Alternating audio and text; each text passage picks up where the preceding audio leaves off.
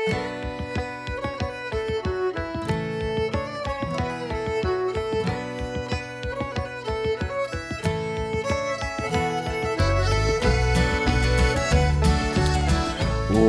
to Reading Through the New Testament. This is Pastor Spencer with you. I hope you're doing well today. It's always good to be with you as we study the Scriptures together, study the Bible, and see what God has to say to us in His Word.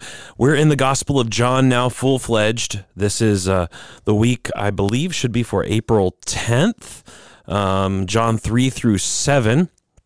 And so last week, you'll remember, we talked about how we were going to talk more about the Gospel of John this week and really give some background information as we go into it. I got to be honest, the Gospel of John is probably my favorite book in the whole Bible. I've said it before, my top three books that I love, I think, are John, Romans, and Genesis, if maybe that surprised you, but Genesis, Romans, and John. Those are to me, and John really is a very unique book. All of the books of the Bible are equally inspired by the Holy Spirit, equally inerrant, equally infallible, equally given of God, but there are certain books of the Bible, like among the prophets, right? We think about Isaiah. Isaiah kind of stands out as a giant mountain peak amongst all the other prophets, but he has a special place because he gives us such wonderful truth. It really is in some ways the gospel according to Isaiah. The book of Psalms is a treasure trove. The book of Genesis is so foundational, important to us. And the book of Romans, right? How many of us have learned about the truth of Christianity, how the gospel works, so to speak, what sin is, what salvation looks like, all of these things. Romans has a unique place in it. Well, similarly, amongst the Gospels, Matthew, Mark, and Luke, we love them, and we don't want to denigrate them.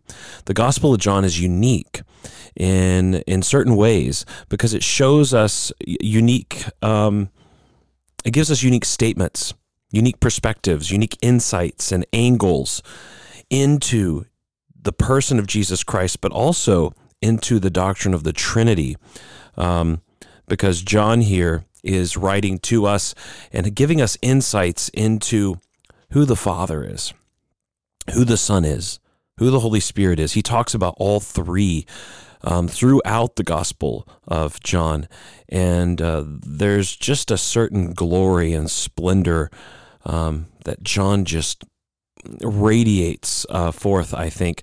And maybe, and that's totally fine if you don't see that in the Gospel of John. I know some others that prefer Luke or Mark or Matthew, and I love those books too, but Mark just kind of has a special place in my own personal heart. And so, anyway, I hope that you'll enjoy reading it because it's such a great book. A few things to think about the Gospel of John. First of all, it's written by John, right? And we deduce that because it's not explicitly stated in this book that, hey, I'm John and I'm writing this book. But we deduce that, first of all, because of external evidence. We have early church fathers and writers who say John wrote this gospel that we have here. And then additionally, if you look and you read the book, right, we hear about this specific person called the disciple whom Jesus loved. And by deduction and by argument, it seems fairly certain, quite probable that it is John the Apostle who is writing this gospel to us, and who is the writer. He was a very close friend, seems to have been really maybe the best friend of Jesus in his earthly ministry. And so in a sense, what you're getting here in the Gospel of John is Jesus's best friend, his best earthly friend, and the insights that he saw in his best friend on this earth, the disciple whom Jesus loved. And he probably wrote this gospel in Ephesus. John, eventually, right, he seems to have been the longest living of all of the apostles. His brother dies early. James is actually executed. I believe it's in Acts 12.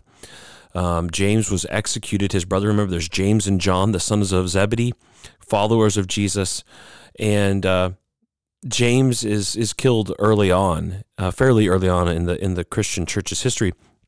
So he dies in Acts chapter 12, but John, his brother, lives on for quite a while and eventually is associated with the city of Ephesus.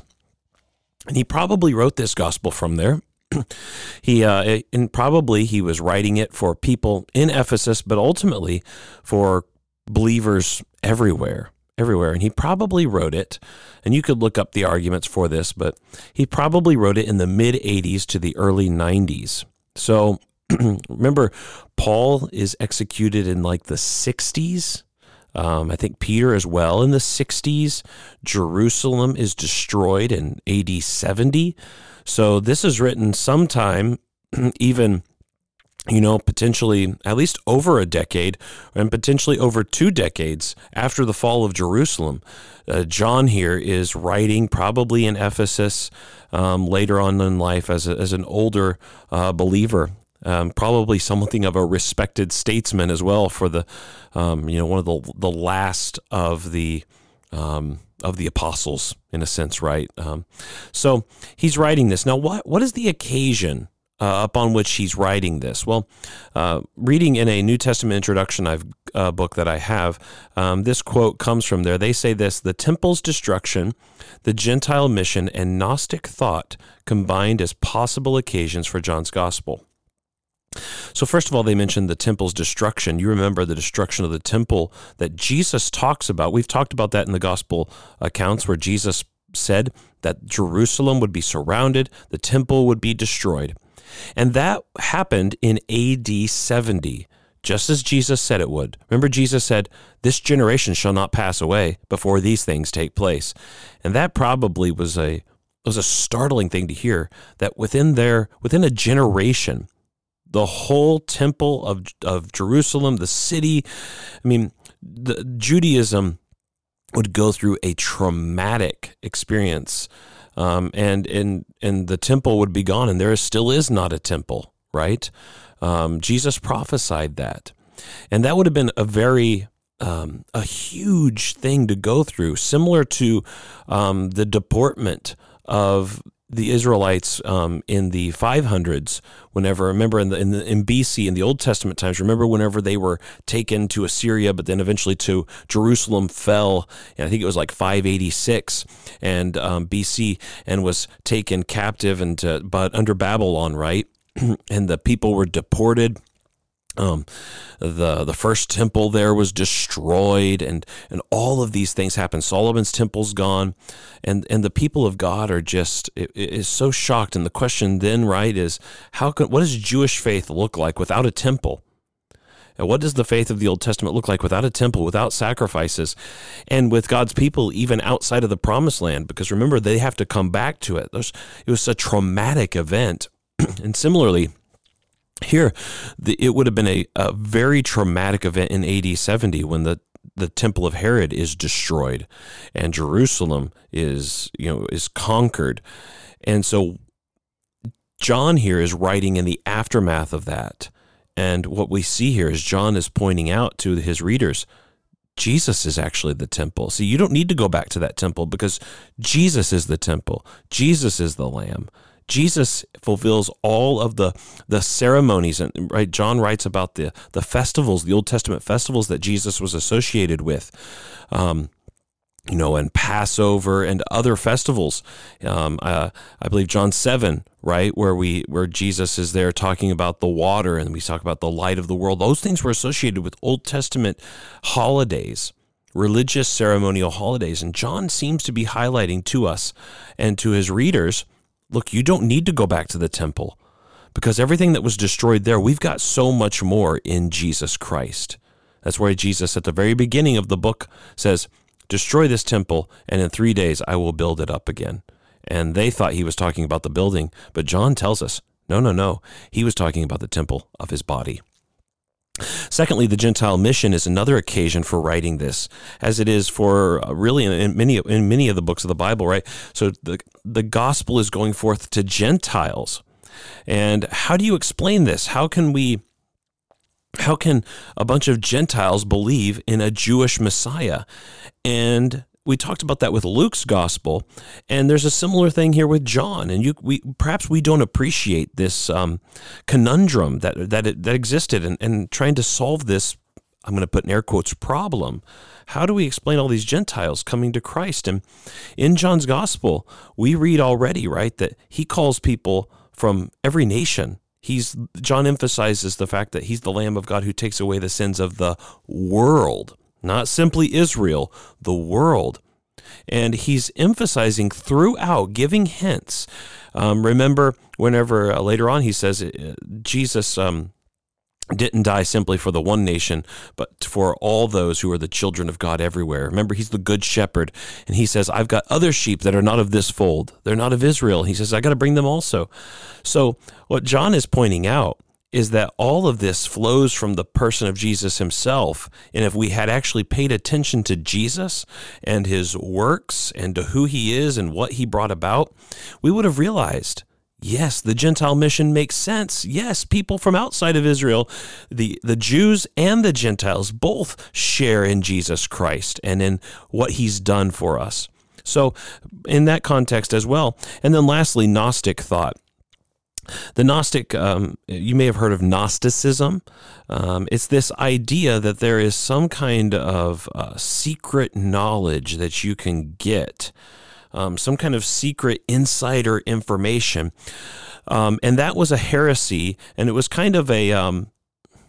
There were a number of different ways in which this could take form, this idea of secret revelation, but also there was kind of a Gnosticism later on, which was kind of starting in John's lifetime and eventually would become more and more after him, kind of a bigger deal, and the Christian church had to confront it. And one of the things they would start to deny is the humanity of Jesus. So Jesus, maybe sometimes they would think about him, he was just kind of like a ghost or a phantom. It only looked like he had flesh. He wasn't really flesh and blood. It just looked that way because in Gnostic thought, in a sense, the flesh is bad, and we need to, and I don't know if they would say this exactly, but sometimes like the body is thought of as a prison, and we got to escape it. It's all about the soul inwardly. And John here writes and says the true revelation, the true knowledge comes through Christ, and he was in the flesh. And notice at the very beginning of his gospel, he says this, the Word became flesh and dwelt among us. He emphasizes later on in his gospel that whenever they stabbed Jesus, remember they were checking to see if he died, water and blood flowed from his side. And he says, and we've seen it and we know it's true. And later on in his epistles, John will say, if anyone says that Jesus Christ did not come into the flesh, right, they're wrong. And so John here is possibly also emphasizing the fact that Jesus is the God-man. Not simply God, not simply spirit, but the God-man. He became flesh and took to himself our human nature, highlighting that incarnation aspect as well. So those are three things that kind of maybe were in the background as possible things in the background for why John is writing the way he's writing and what he's doing. The temple's destruction, the Gentile mission, and Gnostic thought. Quickly here, the purpose. What is John's purpose? Well, he tells us in John 20, verse 31, what his goal all along has been in writing this book. He says this, beginning in verse 30 of chapter 20. Now Jesus did many other signs in the presence of the disciples, which are not written in this book, but these are written so that you may believe that Jesus is the Christ, the Son of God, and that by believing you may have life in his name. John here is giving us all of this information, especially the signs, the things Jesus does, but also his words and everything that he's writing is intended to convince us and to see the certainty that we have in Jesus Christ and to lead us to believe into all that he is for us, to trust in him, to see that these things are true and to believe that they are true for us. So as you're reading through this book, ask yourself these questions. How do the signs that John writes about, and how are each chapter's words and works of Christ leading me, and how is John writing it in order to lead us to see that Jesus is the Christ? How do his words and signs lead us to believe in him? And also ask this question. John says that we may have life in him. What does life look like in Jesus? And how do the signs that Jesus gives and shows in his words and his teachings here, how do they show us what that life looks like? Very, very helpful questions, I think, to think about as you're reading through the whole Gospel of John. Real quick, some outlines, basic outline for you before we dive into this week's readings. First of all, there's 4 basic sections to the book. First of all, and I'm stealing this again from a New Testament introduction book that I've got, so this isn't just Spencer stuff, but first of all, an introduction section, chapter 1, verses 1 through 18. John kind of gives an introduction or a prologue to his gospel about the Word being made flesh. Then we have the first big section is called the Book of Signs. These are various miracles that Jesus performs, right? He changes the water to wine. He heals people. He opens the eyes of the blind man, right? He does various miracles, culminating in the greatest miracle he performs, which is his resurrection, the resurrection of Lazarus. So the Book of Signs, the signs of this Messiah, are from chapter 1, verse 19, all the way through the end of chapter 12. So leading us there. So you can basically think of the second half of chapter 1 all the way through chapter 12 are the book of signs. And remember, John says these signs are written. If we were to record all the signs that Jesus did, the world could not contain the books that would be written.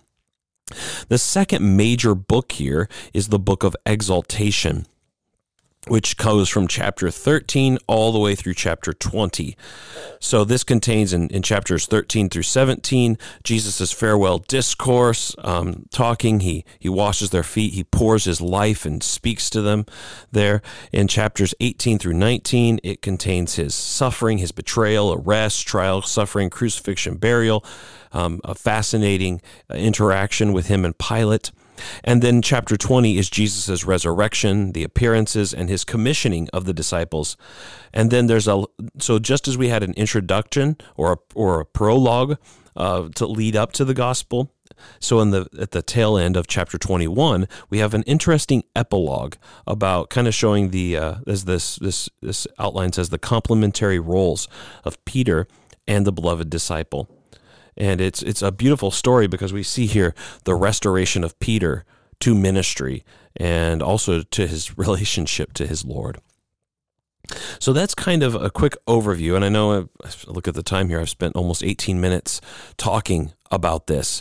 But I think it's helpful as you read the Gospel of John to see these things for yourself and to help you kind of have those things in your mind. So let's see some things that we can learn. And I want to open up actually with something that you read last week from John chapter 1, because it opens up, John is using words, and they're so perfectly placed. This is a sign of inspiration, by the way. A fruit of inspiration of this by the Spirit is that these words are so carefully chosen and placed in the relationship they are to give us a proper understanding of the fact that there is one God who has eternally existed in 3 persons. And John beautifully lays that out here in these verses, right? In the beginning was the Word, and the Word was with God, and the Word was God. He was in the beginning with God. All things were made through him, and without him was not anything made that was made. In him was life, and the life was the light of men. The light shines in the darkness, and the darkness has not overcome it. Let's talk here about the prologue to John's Gospel here, John 1:1-5, and I want to read from J.C. Ryle. This is really good stuff. He says this, "The Gospel of John, which begins with these verses, is in many respects very unlike the other 3 Gospels. It contains many things which they omit. It omits many things which they contain.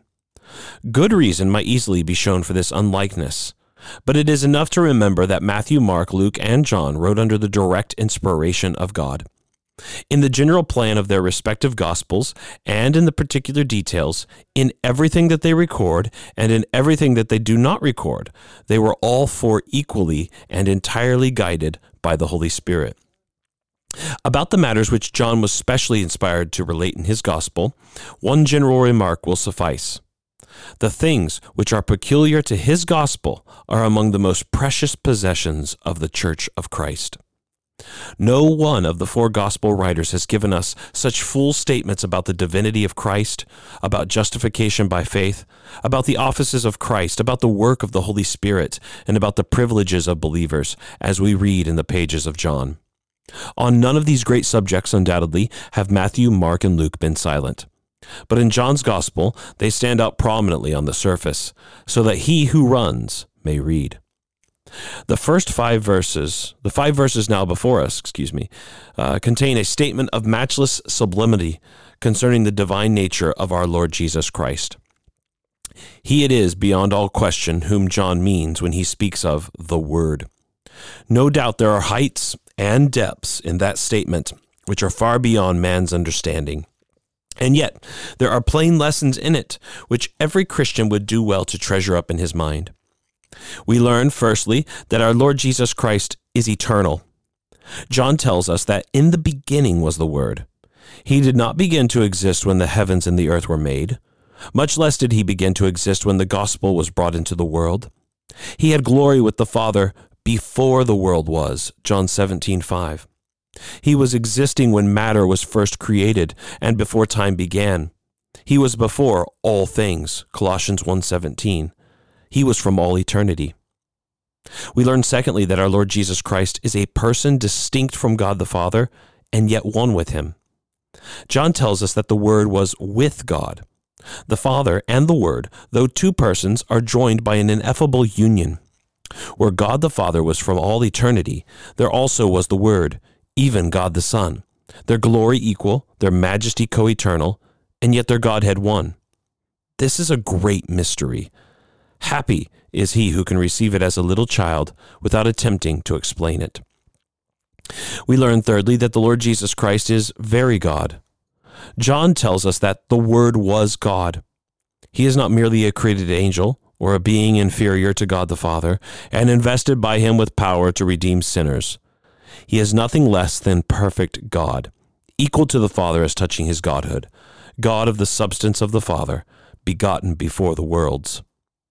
We learn, fourthly, that the Lord Jesus Christ is the creator of all things. John tells us that by him were all things made, and without him was not anything made that was made. So far from being a creature of God, as some heretics have falsely asserted, he is the being who made the worlds and all that they contain. He commanded, and they were created. Psalm 148, verse 5. We learn, lastly, that the Lord Jesus Christ is the source of all spiritual life and light. John tells us that in him was life, and the life was the light of men. He is the eternal fountain, from which alone the sons of men have ever derived life. Whatever spiritual life and light Adam and Eve possessed before the fall was from Christ. Whatever deliverance from sin and spiritual death any child of Adam has ever enjoyed since the fall, whatever light of conscience or understanding anyone has obtained, all has flowed from Christ. The vast majority of mankind in every age have refused to know him, have forgotten the fall and their own need of a Savior. The light has been constantly shining in darkness. The most have not comprehended the light, but if any men and women out of the countless millions of mankind have ever had spiritual life and light, they have owed all to Christ. Such is a brief summary of the leading lessons which these wonderful verses appear to contain. There is much in them without controversy which is above our reason, but there is nothing contrary to it. There is much that we cannot explain and must be content humbly to believe. Let us, however, never forget that there are plain, practical consequences flowing from the passage, which we can never grasp too firmly or know too well. Would we know, for one thing, the exceeding sinfulness of sin? Let us often read these first 5 verses of John's Gospel.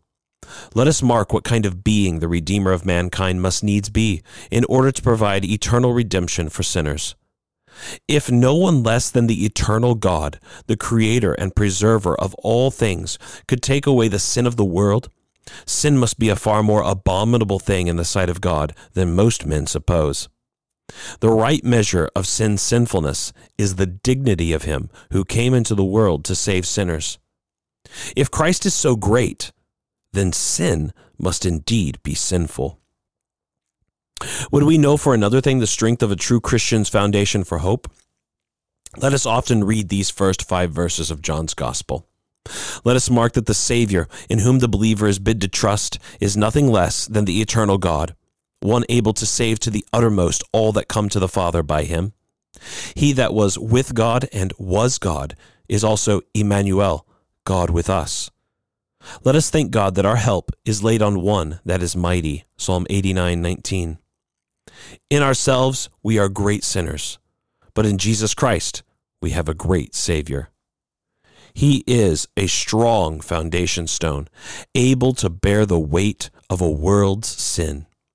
He that believes on him shall not be confounded. 1 Peter 2:6. That right there is a great introduction to the Gospel of John, isn't it? He points out some deep truths that honestly, Christians, one of the things is that we sometimes think theology is so abstract and whatever, and sometimes it can feel very impractical. But it's very interesting that in the early history of the church, the first 300 or 400 years, do you know what they had to wrestle with? They had to wrestle with the question of, who is Jesus Christ? What is his relationship to God the Father and God the Spirit? And what is his relationship to us? And how does that all work together in the one person of Jesus Christ? And these verses right here, 1 through 5, are at the forefront, aren't they, of this this battle, so to speak, they're right at the forefront in helping us grasp who this person is. Who is Jesus? Who do you say that I am? And J.C. Ryle here points out Jesus Christ is eternal. Jesus Christ is a person distinct from the Father and yet one with him. So as Christians, right, we don't believe, as some heretics and some heresies still teach us today, that God is one person who can sometimes be the Father, sometimes be the Son, sometimes be the Holy Spirit. We say that Jesus Christ, the Son, is a person distinct from the Father, and yet they share the one divine being. So there's always been 3 persons, but there's one being of God. Now, we may think that doesn't matter, but actually it does matter. It does matter because only a triune God, a God who is one being in 3 persons, using the language that John gives us and that Scripture gives us, only that kind of God can save us by grace alone, through faith alone. If we get rid of this God, we have a different God, and we will end up, logically, if we follow through, probably arriving at a different way of salvation. He also points out the Lord Jesus Christ is very God. He says the Word was God. He points out the Lord Jesus Christ is the creator of all things and the source of all spiritual life and light. And he shows how this is the foundation for our spirit, for our faith and our hope. And I think that is so important for us. And I hope it gives you kind of a really good opening way to think about these things. Okay, let's now go to John chapter 3, and here it is with Jesus and Nicodemus. And I want to read to you here. Jesus is talking to Nicodemus about salvation and regeneration, the need to be born again. And here, J.C. Ryle says this. I want to read to you the section, though, from John 3, the second half of his discussion with Nicodemus, verses 9 through 21. J.C. Ryle says this: we have in these verses the second part of the conversation between our Lord Jesus Christ and Nicodemus. A lesson about regeneration, which is talked about in verses 1 through 8 of chapter 3, that's me, they'll throw it in. A lesson about regeneration, Ryle writes, is closely followed by a lesson about justification. The whole passage ought always to be read with affectionate reverence.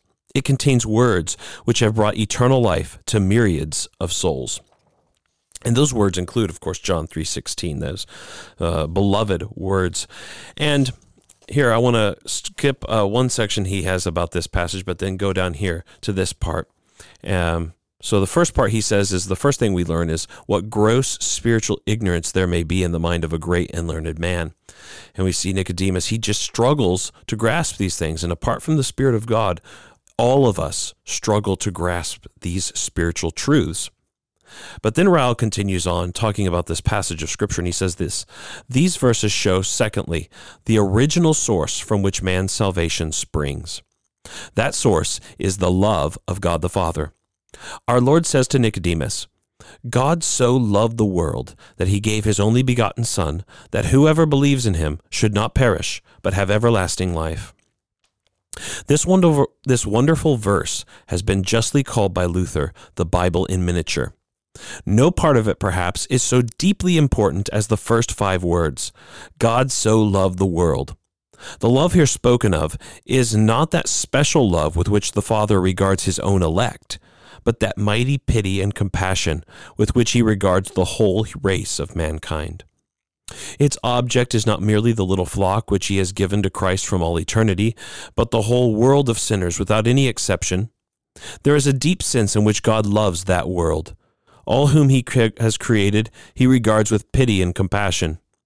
Their sins he cannot love, but he loves their souls. His tender mercies are over all his works. Psalm 145, verse 9. Christ is God's gracious gift to the whole world. Let us take heed that our views of the love of God are scriptural and well defined. The subject is one on which error abounds on either side. On the one hand, we must beware of vague and exaggerated opinions. We must maintain firmly that God hates wickedness and that the end of all who persist in wickedness will be destruction. It is not true that God's love is lower than hell. It is not true that God so loved the world that all mankind will be finally saved, but that he so loved the world that he gave his Son to be the Savior of all who believe. His love is offered to all men freely, fully, honestly, and unreservedly, but it is only through the one channel of Christ's redemption. He that rejects Christ cuts himself off from God's love and will perish everlastingly. On the other hand, we must beware of narrow and contracted opinions. We must not hesitate to tell any sinner that God loves him. It is not true that God cares for none but his own elect, or that Christ is not offered to any but those who are ordained to eternal life. There is a kindness and love in God towards all mankind. It was in consequence of that love that Christ came into the world and died upon the cross. Let us not be wise above that which is written, or more systematic in our statements than Scripture itself. God has no pleasure in the death of the wicked. God is not willing that any should perish. God would have all men to be saved. God loves the world. These verses show us, thirdly, the peculiar plan by which the love of God has provided salvation for sinners. That plan is the atoning death of Christ on the cross. Our Lord says to Nicodemus, as Moses lifted up the serpent in the wilderness, even so must the Son of Man be lifted up, that whoever believes in him should not perish, but have eternal life. By being lifted up, our Lord meant nothing less than his own death upon the cross. That death, he would have us know, was appointed by God to be the life of the world, John 6:51. It was ordained from all eternity to be the great propitiation and satisfaction for man's sin. It was the payment, by an almighty substitute and representative, of man's enormous debt to God. When Christ died upon the cross, our many sins were laid upon him. He was made sin for us. He was made a curse for us. 2 Corinthians 5:21, Galatians 3:13. By his death he purchased pardon and complete redemption for sinners. The bronze serpent lifted up in the camp of Israel brought health and cure within the reach of all who were bitten by the snakes. Christ crucified in like manner brought eternal life within reach of lost mankind. Christ has been lifted up on the cross, and man looking to him by faith may be saved. The truth before us is the very foundation stone of the Christian religion. Christ's death is the Christian's life. Christ's cross is the Christian's title to heaven. Christ lifted up and put to shame on Calvary is the ladder by which Christians enter into the holiest and are at length landed in glory. It is true that we are sinners, but Christ has suffered for us. It is true that we deserve death, but Christ has died for us. It is true that we are guilty debtors, but Christ has paid our debt with his own blood. This is the real gospel. This is the good news. On this, let us lean while we live. To this, let us cling when we die. Christ has been lifted up on the cross and has thrown open the gates of heaven to all believers. These verses show fourthly the way in which the benefits of Christ's death are made our own. That way is simply to put faith and trust in Christ. Faith is the same thing as believing. 3 times our Lord repeated this glorious truth to Nicodemus. Twice he proclaims that whoever believes shall not perish. Once he says, he that believes on the Son of God is not condemned. Faith in the Lord Jesus is the very key of salvation. He that has it has life, and he that has it not has not life. Nothing whatever beside this faith is necessary to complete justification, but nothing whatever except this faith will give us an interest in Christ. We may fast and mourn for sin and do many things that are right and use religious ordinances and give all our goods to feed the poor and yet remain unpardoned and lose our souls. But if we will only come to Christ as guilty sinners and believe on him, our sins shall at once be forgiven and our iniquities shall be entirely put away. Without faith, there is no salvation, but through faith in Jesus, the vilest sinner may be saved. If we would have a peaceful conscience in our religion, let us see that our views of saving faith are distinct and clear.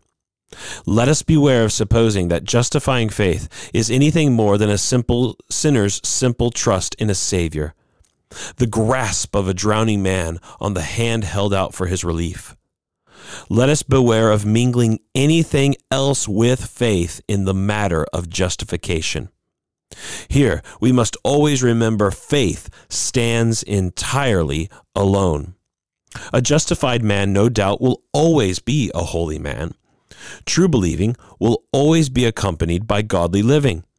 But that which gives a man a saving interest in Christ is not his living, but his faith. If we would know whether our faith is genuine, we do well to ask ourselves how we are living. But if we would know whether we are justified by Christ, there is but one question to be asked. That question is, do we believe? This right here, I want to stop right there for a second. This is so good because J.C. Ryle here is preaching the gospel to us because Christ is preaching the gospel to Nicodemus here, and highlighting, of course, notice the motive of love. Love flows from the heart of God the Father in love to an evil, devilish, sin-filled world, and he gives his Son. He says the plan of salvation is Christ. Christ is the plan. Christ Jesus being lifted up for salvation as a curse and as being made sin for us, that is our salvation. And the way that we receive this, and he hammers this, and this is the key why we're Protestants. We are, as Baptists here at MMBC, we are unashamedly committed to this truth of the Protestant Reformation, which we share with our brothers and sisters, the Lutherans, Presbyterians or Reformed folk, Methodists who believe this, other people who believe this, maybe conservative Episcopalians or other people like that, because there are other denominations that don't believe this. They believe that in order for Christ's cross and what he did to save you, you have to believe and do other stuff. It's faith maybe plus works, faith plus sorrow, faith plus this, faith plus that. The minute you add the plus, faith is no longer alone. And we believe that we are saved, accepted, justified by faith alone in Christ alone. Now, as Rael points out, if we have believed in Jesus Christ, we will then live a holy life out of gratitude for great grace received. But that life that we live of faith, the life and the good works that we do, the sorrow for sin, fasting, whatever it may be, good things, but they are never the means by which we receive Jesus Christ as our Savior. We do nothing but look to him and rest in his promises to us and receive him as he's offered to us in the gospel. We simply look up to the cross and trust that he's there for us. That's it. And that's why we at MMBC, that's why we are so grateful for grace alone, right? That's what we believe. That's what we preach. And so we tell sinners, we tell them, believe upon Jesus Christ. He is a great Savior. So lastly here under this section here, I want to read one more section here under the John 3 part because it's very good. He says, these verses show us lastly the true cause of the loss of man's soul. Our Lord says to Nicodemus, this is the condemnation, that light is come into the world, and men loved darkness rather than light, because their deeds were evil. The words before us form a suitable conclusion to the glorious tidings which we have been considering. They completely clear God of injustice in the condemnation of sinners. They show in simple and unmistakable terms that although man's salvation is entirely of God, his ruin, if he is lost, will be entirely from himself. He will reap the fruit of his own sowing. The doctrine here laid down ought to be carefully remembered. It supplies an answer to a common cavil of the enemies of God's truth. There is no decreed reprobation, excluding anyone from heaven. God sent not his Son into the world to condemn the world, but that the world through him might be saved. There is no unwillingness on God's part to receive any sinner, however great his sins.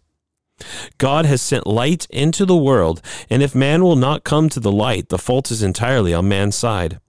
His blood will be on his own head if he makes shipwreck of his soul. The blame will be at his own door if he misses heaven. His eternal misery will be the result of his own choice. His destruction will be the work of his own hand. God loved him and was willing to save him. Out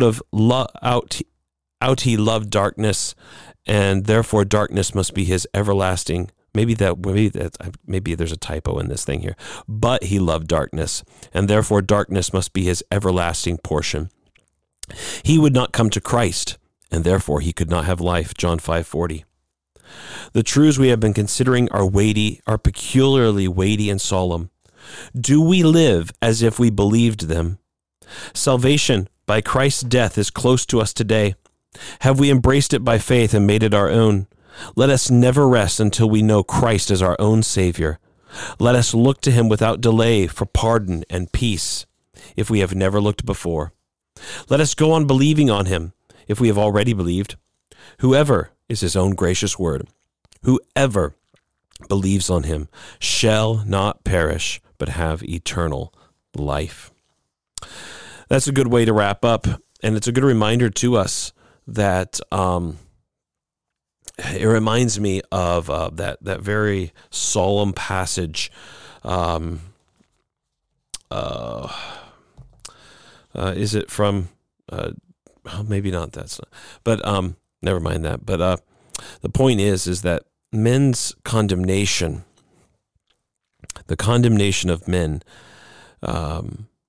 Ultimately, our sin, God is not the author of sin or the approver of sin. He tells us that. And so, mankind cannot blame God in the matter of redemption. God has offered them Christ. He's offered them his Son. He has promised them that if they will receive him and look to him, they will be saved. And as John writes in this gospel, it is because they love darkness rather than light, because their deeds are evil. And this is the way it was in Jesus' time. This is the way it has always worked. And this is why we want to warn people.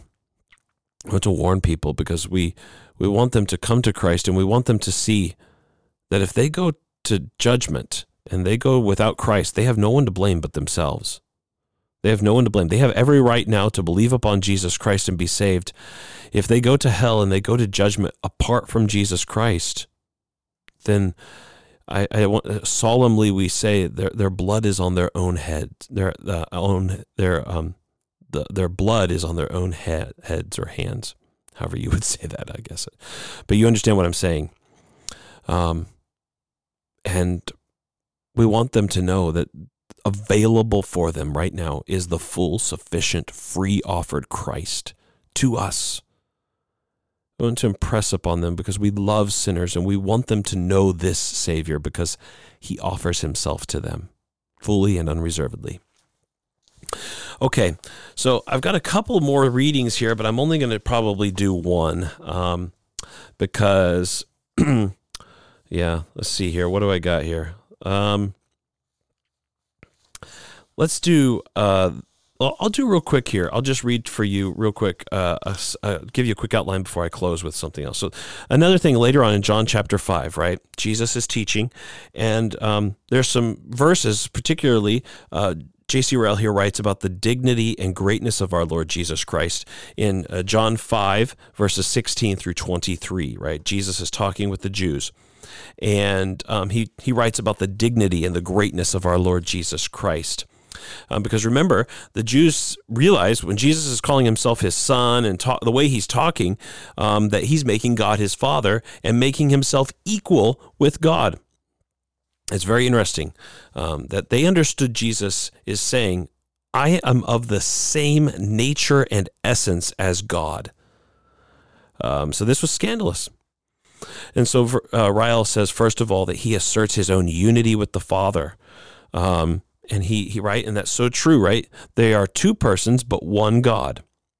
He asserts in the next place his own divine power to give life. He says the Son gives life to whom he will.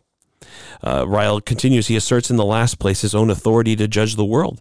The Father, we are told, has committed all judgment unto the Son. And so highlighting to us, Jesus there is highlighting his greatness, his glory there, and some very important passages, again, that are necessary to our understanding of who God is as the triune God of Scripture. And then lastly, so chapter 5 there, we got chapter 4 we didn't talk about, and this is where I told you there's so much good stuff. The woman at the well, one of the best stories in the Bible. We're just not going to be able to do it. But chapter 6, Jesus breaks the bread, feeds the 5,000, and then gives one of the most controversial and yet powerful sermons, so to speak, in the latter part of chapter 6, which forces many people to stop walking with him anymore. He starts telling them that they have no life in them if they do not eat and drink him. He says that, unless you eat my flesh and drink my blood, you have no life in you. And he also tells them that apart from the power of the Father, they are unable to come to him. And they're offended at this statement. They're offended at this. Jesus says these kinds of things that are offensive, and people start grumbling about him, and they turn away because they don't want to follow Jesus anymore because he says some hard things. And here in John 6, Jesus here speaking to the crowd. This is from J.C. Ryle again, but John 6, verses 35 through 40, where Jesus here says, I am the bread of life, right? He eventually says, all that the Father gives me will come to me, and whoever comes to me, I will never cast out. Those verses like that. So I want to close here with J.C. Ryle as Jesus here is speaking to the crowd. He says this, 3 of our Lord Jesus Christ's great sayings are strung together like pearls in this message. Each of them ought to be precious to every true Christian. All taken together, they form a mine of truth, into which he that searches need never search in vain. We have first in these verses a saying of Christ about himself. We read that Jesus said, I am the bread of life. He that comes to me shall never hunger, and he that believes on me shall never thirst.